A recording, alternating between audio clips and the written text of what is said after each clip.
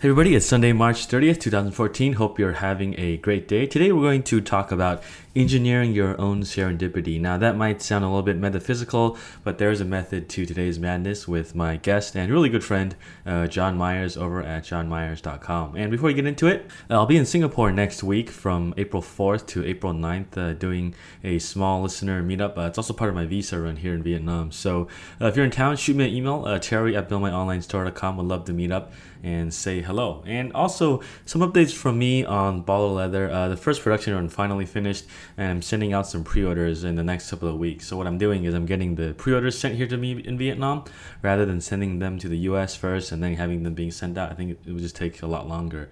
And I've been holding on to people's monies for a while, so I don't want to keep them waiting. And so one of the issues is that Vietnam is a very big export-driven country, so naturally when I get a product made in China and I want to import it in here, even though I'm just sending it out right away, I'm getting hit by these taxes. So it's kind of driving me nuts here, and I'll probably make a post about this later on. So what I'm doing is I'm going to include some handwritten thank you cards with all these orders before I send them out. I think I want to add a little personal touch just to thank these guys for pre-ordering and kind of supporting the whole business. So after that, I'll send everything in the US. I don't know how that's going to work out, but hopefully it won't be too expensive.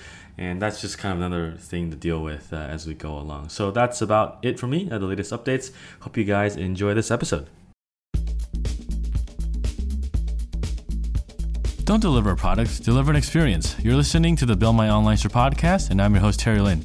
We're here to talk about running an online store and building a strong e-commerce brand to take your online store to the next level. If you enjoyed this episode, make sure to check us out at buildmyonlinestore.com. Let's get on with the show. Ladies and gentlemen, welcome to the show. Today I've got my good friend John Myers here. We're here in Saigon, and we're going to talk about engineering your own serendipity. So I don't have a title for this yet. Maybe by the time this episode's out, we'll have it. But here we go. So what's up, John? Hey, how you doing? Thanks for having me on the show. Yeah, so let's go back to how we met first, because we haven't known each other for that long. I think we met in October, I think. Yeah, at the Dynamite Circle event in Bangkok, which was pretty epic. Yeah, and I think one thing that kind of drew me to you was that you've been in this game much longer than, say, Dan and Ian, kind of how I started everything. You've been doing this for, what, 20 years or something? Yeah, man. Wow. Not to put you on the spot here. But long time. But what was your whole story in getting into the whole entrepreneurship thing? To avoid real work. I was probably unemployable from day one. And so for me, I always knew that an entrepreneurial path made the most sense. It also was the most conducive to my personal value system and ethos, I guess. Because I know you were like a punk rocker guy, skater, yeah, kind of doing not normal things that quote life scripts that we all subscribe to, right? Yeah, I didn't want to work for the man, so I decided to become the man. Yeah, and so what do you do now? Designer and startup guy. I do a lot of contract work for startups, for user interface design, some government work in that realm as well. And I've done my own startups over the years, and I'm actually working on a new startup here in Saigon with local talent called Imperio. Mm-hmm. And so when you talk about user interface, like for someone who's not technical, what's this? Like UI, UX, you always talk about this. Yeah, so, user experience design is, how you're mapping out the user experience of your product. So for listeners out there with an e-commerce site, it refers to, how someone goes to your homepage, how do they think about you, how are they navigating through the site. In general, that's the user experience. The user interface are the graphical controls, how those are organized on the screen to support the user. And so how did you become a designer in this whole space? I started out doing this. I couldn't find anyone else to do what I wanted to do, so I just learned it myself. So I actually studied business and Chinese, actually, and got into design because I wanted to be an artist, and then I was steered towards business school. So we're talking about artists as in like graffiti paintings, or like what kind of artists? Yeah, kind of like I used to, silk screen the T-shirts for my bands. I painted a lot, so I was really interested in those things. And then thank God I didn't go down that path, so I wouldn't have the life I have now, I don't think. Yeah. So how did you get into user interface experience? Because I think going from art to something that seems very technical is kind of like a very weird journey. I was always really technically minded as well, so I have both sides of my brain sort of working in that way. So it just made sense to me. So when I really started down the path of user interface design, I was thinking about how banks were looking at financial information. And so I was looking at all the charts and graphs and whatnot, and I thought, well, most of their employees probably play video games. And why don't business decision-making systems look more like a video game than these crappy charts and graphs? It's interesting. It's like, you remember these videos you used to watch when you were a kid? You have like a rat inside like a little maze, and you're actually like designing the maze, making people go through different tunnels and stuff too. Yeah, and you're trying to give them subtle suggestions without overtly stating something. And so, that's the trick with design is, just proximity can imply a relationship. Sometimes you don't want to imply a relationship. Sometimes you might want to imply something, but not an explicit relationship. So you got an example for this? This probably just threw some people off. Yeah, we can really go on a tangent. I was designing some software a year and a half ago for people who are not biologists by training to do some DNA analysis. But you, for example, may or may not want to imply a match. And so by having controls and results in a certain way, you could imply results that don't exist.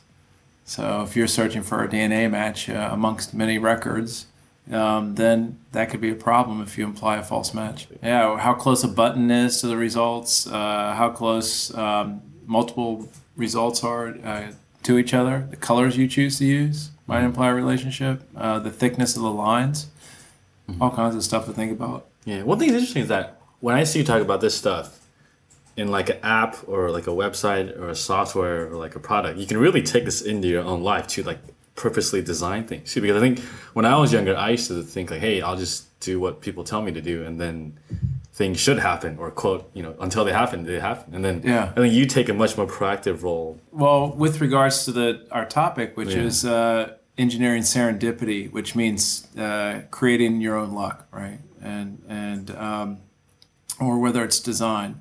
There's one thing that I always try to keep top of mind, which is the psychological context.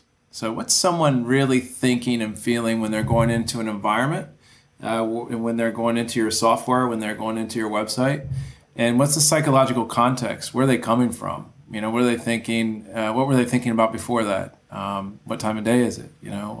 What's their mood typically like? So you can kind of like engineer experiences, your own serendipity, and your products when you're considering these contexts. Yeah. So let's talk about this example you told me about.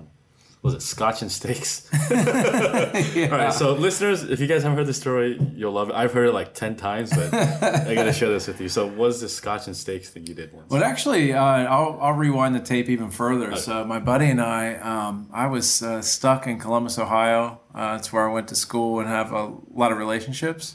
And my mom got sick, so I had to go back there. And anyways, during that time I was back there taking care of her, I went to South by Southwest. And I was flying back with my buddy on the plane, and I'm like, wow, South by Southwest is pretty cool. A lot of people who normally never talk. And that's part of the magic of that event. I was like, how could you recreate that on a micro scale? And so we came up with the idea of a free event called Taco Plus Beer, where we gave away free tacos and beer, just what it sounds like. And what was pretty cool about that is, A, we were at the center of something. So we were the ones throwing the event. We just put our own money into it. But the real magic of that event was that we didn't plaster our names everywhere and announce that, hey, we're, martyrs and that we're doing this big thing. Like, hey, I'm John, this is my event. Yeah, you didn't do any of that. No. It's completely under the radar. Yeah, and in fact, if anything, we shunned the spotlight for the reason that we wanted people who normally never talk to talk. So some of the results that came out of that were, you had lawyers showing up who had an interest in startups and sort of DIY culture. You had, coders, geeks, designers, you name it. And the first one we did attracted about 150 people. And when all was said and done, it got up to about 800 people when we shut it down. It was just getting out of hand. But the beauty of it was, like the mayor of the city started showing up. So I was asked to sit on economic development commissions, met VCs who were in town that were like, who are these guys throwing this? Hired talent. And that was all from just sort of like being under the radar and connecting people who normally never talk. Mm-hmm. And so when you go back to like engineering your own serendipity, what went on in your mind back then? Because this sounds crazy just to have like free tacos and beers for people. Like I mean, how much money did you guys put in?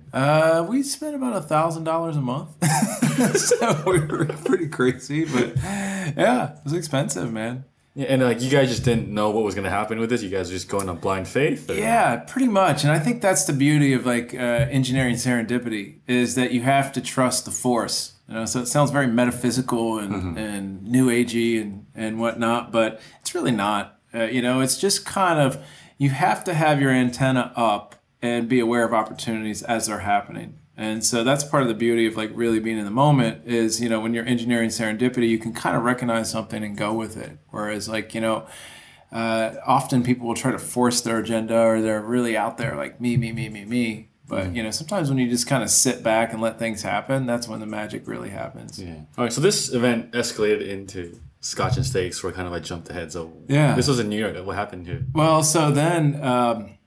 it's pretty simple. At the time, a buddy of mine both had girlfriends, and they did girls' night out on a Thursday night. And so we just started laughing. We said, what's a guy's night out look like, And so we were just joking, and we said, it should be very manly, Scotch and steak. And so that's what we did. And so we created this very on-the-fly event where guys got together for Scotch and steak. And it turned into like 20, 30 guys at a time. We would just, sort of storm a steak restaurant. I know you guys had like a landing page. Like you guys went all out. Yeah, we went all out. I mean, that's, my sort of like designer hat, we threw up a quick little page and we had a questionnaire that said, hey, have you ever been a vegetarian? And please write an essay. So we did have people asking us like how to get involved. We had Morton's Steakhouse contact us and they were like, how can we win your business? What type of demands do you guys have? And I'm like, I never really thought about that. Free is nice, but yeah, they gave us beef instruction, table side at those events. Yeah, that's awesome. And one thing you mentioned kind of in passing there was keeping your antenna up as you're kind of going through life, right? Yeah. So like, how did you develop your own antennas when you were younger? You know what? I probably not getting jaded. Mm-hmm. Like, I've been doing this a long time now and I still don't feel jaded. I never feel angry or I'm holding on to the past or holding on to something, And I think when you're jaded, sometimes you think you know it all. And so I never think I know it all. I'm always like curious about stuff and kind of leaving my antenna up and just kind of being open. Whereas, the older you get, the more disappointment you experience. Yeah, like you hear the phrase, you're like, oh, back in our day, like, we used to do things this way. Yeah, man. And like, yeah, for me growing up, I grew up in a huge countercultural scene that's a big part of my outlook, which was, that sort of like punk rock, DIY, skateboarding ethics. But I don't hold on to that moment in time. Like some of my friends still do, and it seems weird to me. Like those were my best days. Yeah. Well, I think it comes down to how comfortable you are with change too, right? In some ways, like I think some people who just don't have that maybe risk tolerance or mindset level, they just rather stay in their little bubble there. Yeah, I think, and the irony is that things change really fast, So you can't control change often. You can sort of influence change, but you can't always control it. Yeah, because going back to what I was saying, it was like when I was younger, I would expect things to happen to me. Like you wait for that next job, you wait for that next client. When actually, this it doesn't work like that. Yeah, and see, I'm probably one of the most impatient people on the planet. Yeah. You've seen me in action. Like if I'm somewhere, if I'm waiting on something, I'll just get up and do it myself. And so I think that's the big thing is like not waiting. Where you're just kind of out there and you take things into your own hands and make it happen. Yeah. So what's the mindset for that? Like when you want to make something happen, how do you think through things before you take action? It depends. I mean, we've talked about this before. I really try to focus on what actions I'm taking have the highest impact on my life. For example, living in Saigon versus like living back in New York or somewhere like that, right? So I sort of calculate in my head how long it takes me to walk to the train and go somewhere. So I'm like, this has a direct impact on my life. All right, this is a 20-minute episode times 5. All right, we've got 100 minutes of my life dedicated to this. And, here in Saigon, that's a 5-minute episode. So I'm shaving off this much time. It's just probably part of my mental model. you know, and that's the thing about your mental model. So when you're going through this process of like breaking it down, it's never one way of doing things. I think that's the beauty, you know. So you really want to adapt to the situation and try to come up with a framework that makes the most sense for that moment in time. And that's the thing I've learned too with building businesses and doing design work even. You know, I take each project very differently. You know, I have a certain base framework that I work with, but, you know, generally when I'm assessing, you know, what's going to have the most impact, it always depends. You know, my calculus is always different. Yeah, you had a good phrase. I think marketing's either impact or what was it? Remind me of this. Probably scale or impact. Scale or impact, yeah. What was this? Well, sort of business is like that as well, right? Yeah. So, you know, those of us that are building more ambitious businesses where we're not building lifestyle businesses, we usually shoot for either scale or impact. And so scale means you're marketing to a large number of people, a very large audience. And impact is marketing to a small audience with a high dollar, high impact item. It's usually either one of those two things if you're really trying to make big money and have an impact overall. Yeah, so we talked about something earlier about called empathy. So how do you develop this over time? What was your approach to getting the skill set? For me, the world around me sparkles and is always saying something. Yeah. So you've heard me say that. I'm like, what are they saying? And I'll be looking at a bottle. You know, so I'll look at the typeface in the bottle and I'm like, what are they really trying to say? So everything around you is saying something. You know, it has an intention, either intentional or implied. To me, it's asking that question is, you know, what are they really saying? What are they trying to say? Or are they trying not to say anything? Yeah. And so, for example, in design, it can be as simple as how someone, you know, you're at a restaurant and how they place the cup on your table. So here in Asia, you know, that exercise of just a server putting a glass on your table is expressed with a lot of intention. And they're saying something. Hey, gotta order something. Yeah, or for example, they might be considering the ergonomics of your seating situation. So that's empathy, right? So they're considering the fact that I have longer arms, and so they're gonna put that glass a little bit further out, so it's within a scope of reach that makes sense. So it's anticipating that, and that's just you know, it's always sort of like just really thinking through the mechanics of what your actions are unleashing. So in the action of, you know, placing a glass down on the table, that's unleashing something else where someone's consuming that.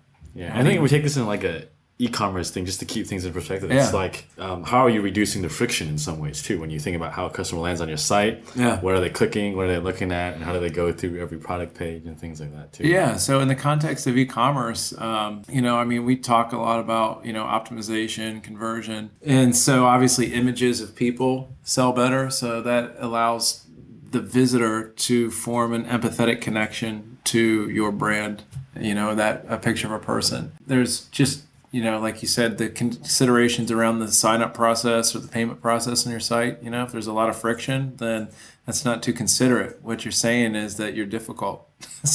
Even though you may not know it, it's implied by your actions, which is also by your design. You may not even know. Right? Yeah, that's right. Like you had a good story one time. I think you were talking about how I think you got pulled over by a cop here, and he ended up escorting you around the city. So tell us this story. It's really fascinating. That was pretty funny. I was outside of town on my motorbike here in Saigon. I don't ride with a license.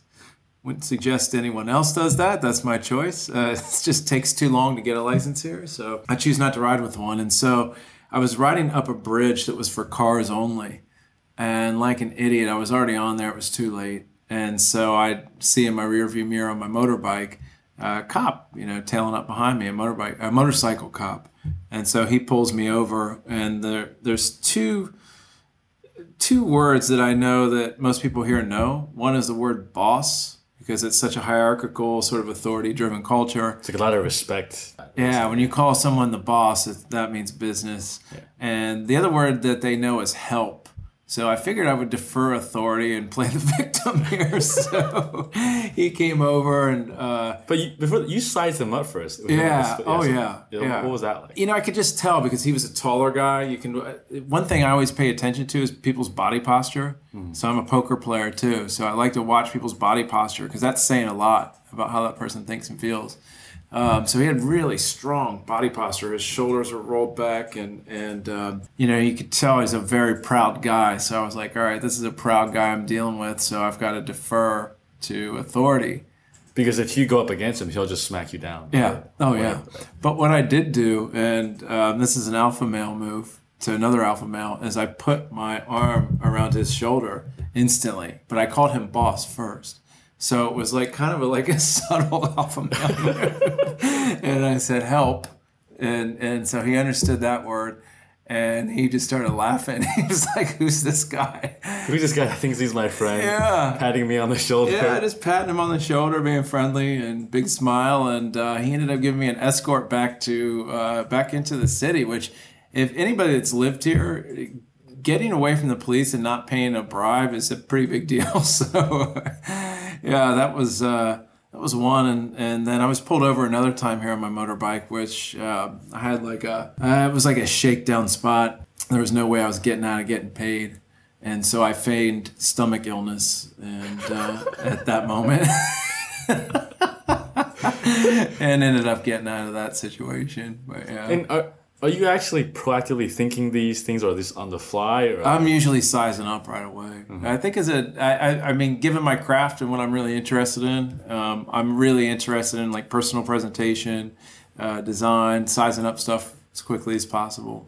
Yeah, awesome. And you also had another story where when you were in New York, I think you were selling your stuff and you had like this random question mark bag. Well, there's the book Influence by Robert Cialdini. Yeah. And so I thought, what if I tried to employ the 6 laws of influence into selling my stuff on Craigslist as quickly as possible? So with the mystery bag, what I did there, I tried to size up who I thought would buy different products. So I had this IKEA table and chairs. It was green, white tabletop. And I thought, well, that's more of a feminine product. Guys aren't going to buy that. So I had this silk bag that I had picked up in Nepal.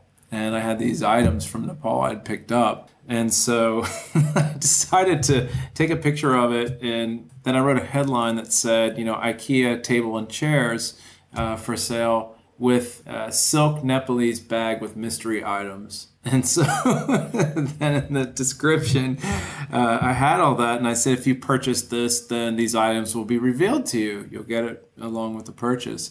And so I sold that, I think, in 20 minutes. It went up fast. I was like, got a phone call, and sure enough, that one went out pretty quick because that idea of mystery was interesting.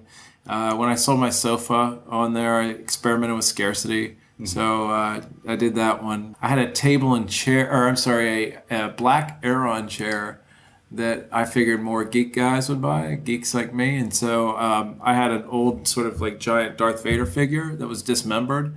And so I said, Aeron chair for sale with dismembered Darth Vader figure. And so I figured I just had the pieces in the chair that would get the guys going.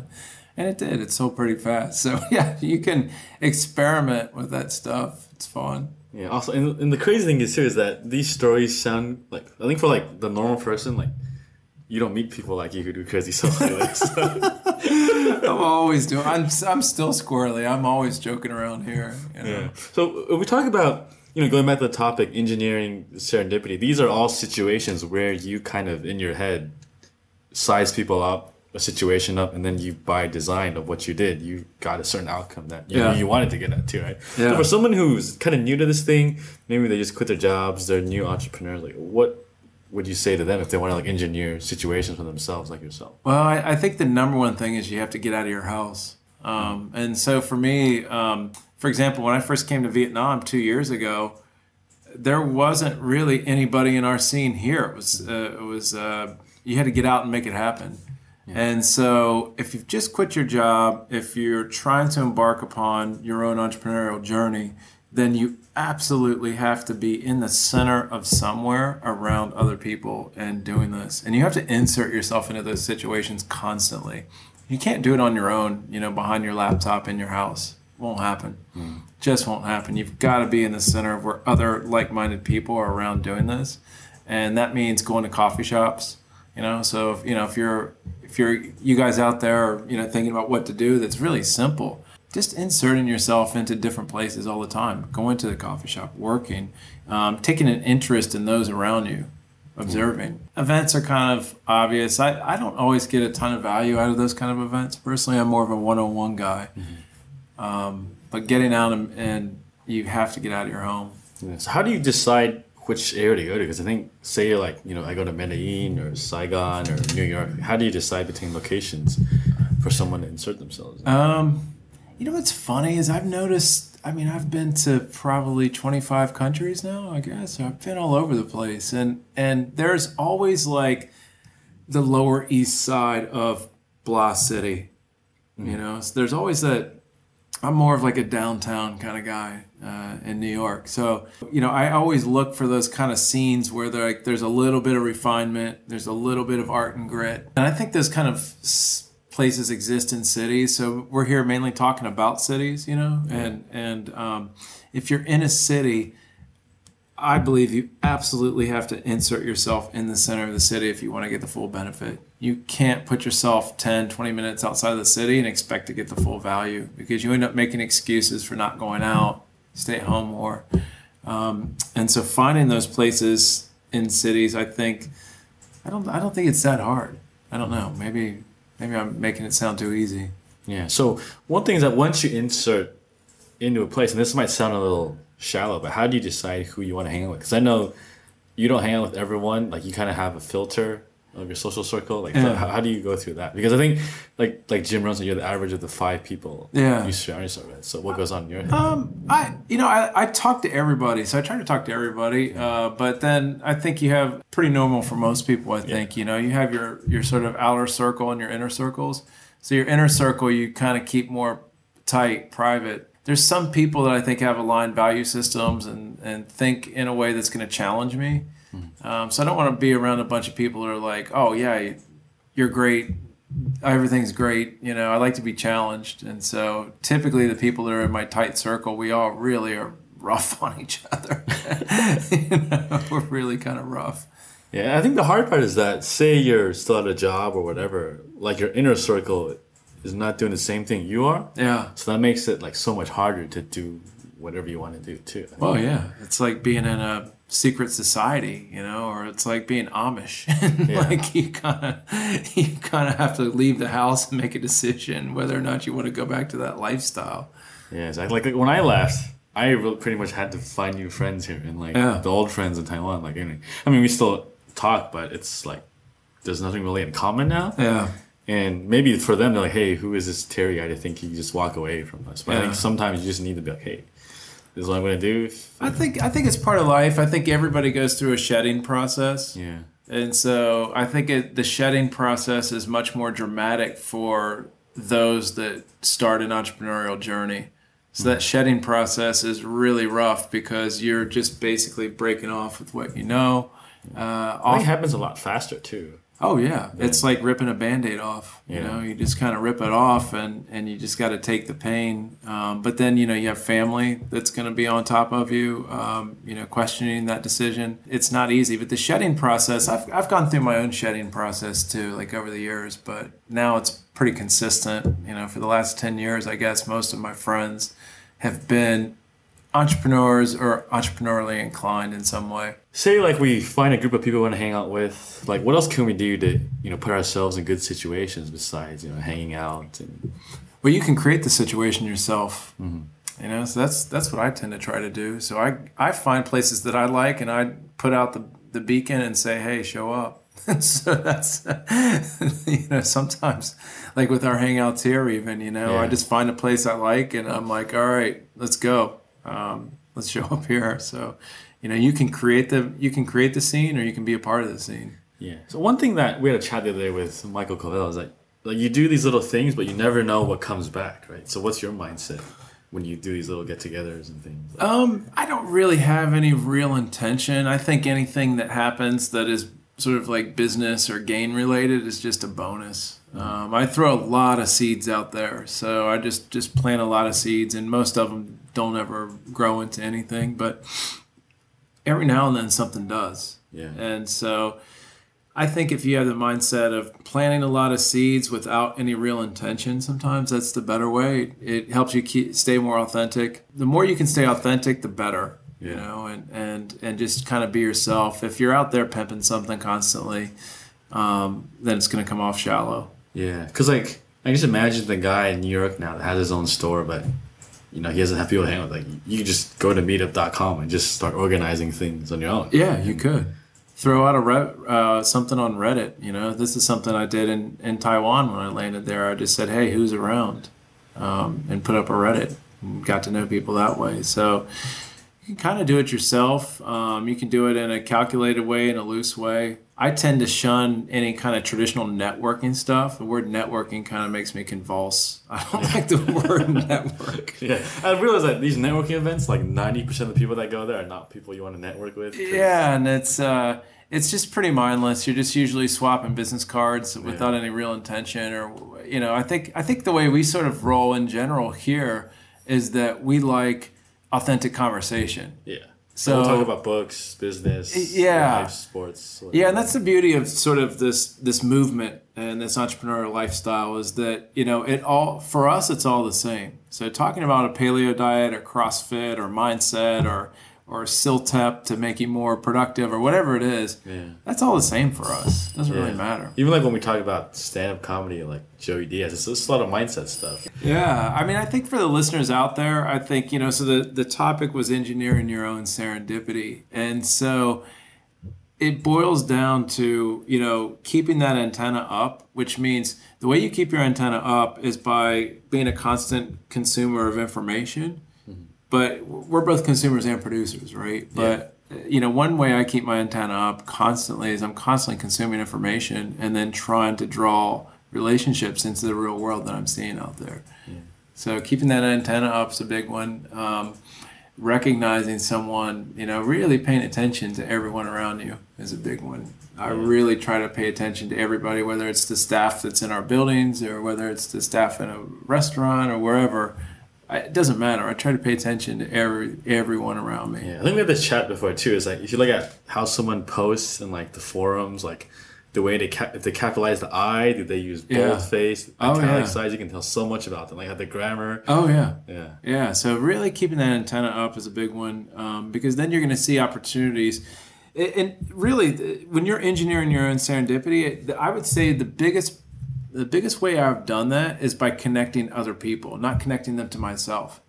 So when your antenna's up and you sort of I know that you're really into e-commerce and I know so-and-so has a really killer e-commerce store, you're always top of mind. Mm-hmm. So if you always keep others top of mind in terms of like connecting them and offering them some sort of value, it always comes back to you. That's really a key component of like engineering that serendipity is like just connecting people, outside yourself. Because if you're just harping your own stuff, like at some point, no one's gonna listen to you. Right? No, you're gonna be like a guy on a corner with a trench coat with watches. Like who does this well? I think if you follow like Jody Edinburgh on Twitter, she's at like Legal Nomads. Like the articles she promotes, it's like they're never hers. They're always like some astronomy thing or like. Yeah, it's interesting. It's a very interesting thing like she posts on her feeds. And I think when you look at that angle, it's actually kind of valuable to follow someone like that. And then, and I think it comes off more authentic. And then the last thing I would say, so we said, keeping your antenna up, connecting people. Third one is, I would say, inserting yourself into uncomfortable situations at times. Mm-hmm. So us that are traveling in this lifestyle, it's very uncomfortable at first when you're settling into a place. So making yourself uncomfortable really helps keep your antenna up as well. Yeah. So what do you do that makes yourself uncomfortable now? I'm getting too comfortable here. Yeah. So, I mean, here there's always an opportunity to be uncomfortable. I work with a lot of local entrepreneurs and stuff like that, and our team here. We're working on a startup, so our team's here. So there are plenty of opportunities for uncomfortable situations. Sometimes having uncomfortable conversations is a good one. Like really sensitive topics. Yeah, because that can really unlock stuff and sometimes it can put you in a bad situation. But yeah.